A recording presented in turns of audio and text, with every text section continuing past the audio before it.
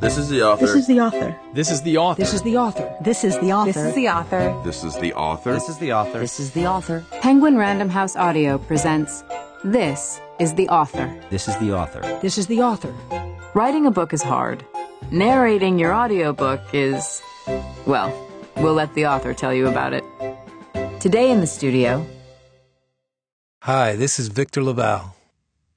The story behind my book, The Changeling, is that I became a new father and started taking endless numbers of photos of my son and posting them to Facebook almost immediately, and then I had to ask myself why in the world I was sharing something so private.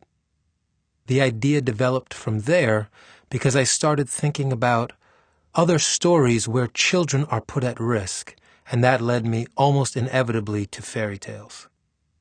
Being a new dad was an important aspect of my novel because on one level I wanted to capture this sort of unbelievable joy and wonder that comes with becoming a new father, and I also wanted to capture just how much of a pain in the ass new fathers are to everyone else as you endlessly talk about your incredible, miraculous child.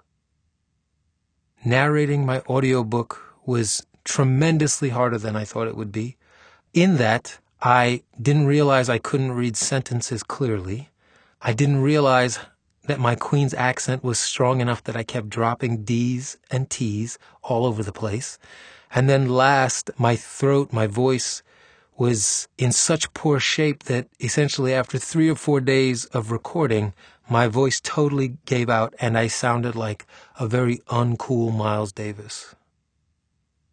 The biggest surprise about this experience is really how collaborative it was with the people who helped me record this. There were just so many ways that I read the book aloud that were not getting at the emotions of the scene or getting at the deeper idea of the scene, and then we would sort of backtrack, and the director, Simone, would give me a new read on the line or would tell me how to approach sharing this or that. And I feel like when I'm writing, in my head, I might be thinking that way, but there's a strange step from how it sounds in your head to how it sounds when you say it out loud, especially if you're not naturally a performer.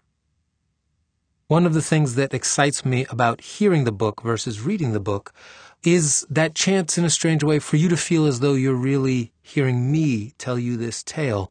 It's one thing to have the words on the page, but it's something else, I think, to have the author, especially since it's about Queens and it's very much about a place and I'm very much a person from that place, and not everybody obviously is, it can be kind of nice to feel like you pulled up into a booth next to this kid from Queens and he just told you this really wild story.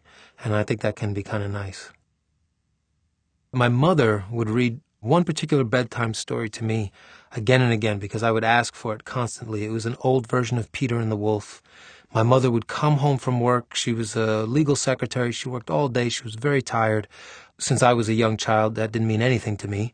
I still demanded more of her. And she gave it. And she would sit down with me and she would read this book and we would take forever to get through it because it was illustrated, and I would want to talk about the way the wolf looked and how scary it was, and is it going to kill Peter? Is it going to kill Sasha? Is it going to do this? And she would talk me through all of it and read me the book, and it's really one of the formative memories of my childhood, being read to by my mom, that book in particular. If I could have one actor read my work for me, living or dead, I think I would have to choose Ossie Davis. He probably had the greatest voice, as far as I'm concerned, ever, and I know he would bring out both the humor and the tragedy equally. Tune in next time to hear what happens when another author is in the studio. This is the Author is a production of Penguin Random House Audio. Thank you for listening.